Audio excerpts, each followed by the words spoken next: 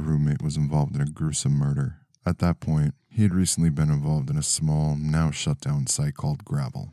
The website's slogan displayed at the top of the homepage was, "Everyone's gravel has to end up somewhere, so why not here?"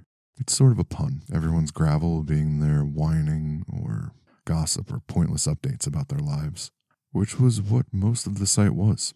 My friend had sort of stayed in the background of the drama for a while, not attempting to get involved.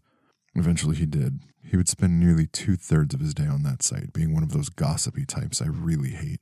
One day he confronted me. He said to me, "Have you heard about what's going on Gravel?" "No, what?" I replied.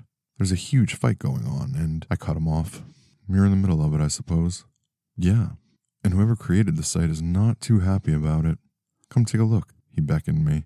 He walked me to his computer to show me his messages. There was one marked urgent. It read, "This is your final warning. If you attempt to continue this fight, you and anyone involved will have their gravel dumped. Signed, Gravel Dumper." Kind of scared, I went onto Gravel Dumper's page, just to see what he had on there. All he had on his account were videotapes of gravel being dumped into a large pile on a truck. Weird, I thought to myself as I viewed all of the files. Like I said before, the gravel thing was a pun to gossip and similar things.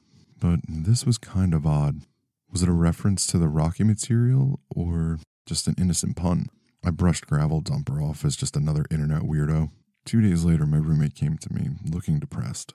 "Well, I can't get back on Gravel. Every time I try to open the site, there's a message that says, 'Your gravel has been dumped.'" "Did you get involved in that fight?" "Yeah. Then I don't feel bad for you. You weren't supposed to be involved in that fight, and you didn't listen." "Whatever. I'm going to take my mind off of the whole thing." "Okay, but be back soon, though. It's getting dark." I called to him as he slammed the door behind him. Later that night, my roommate was found and reported dead. He was found under a 3-ton mass of gravel.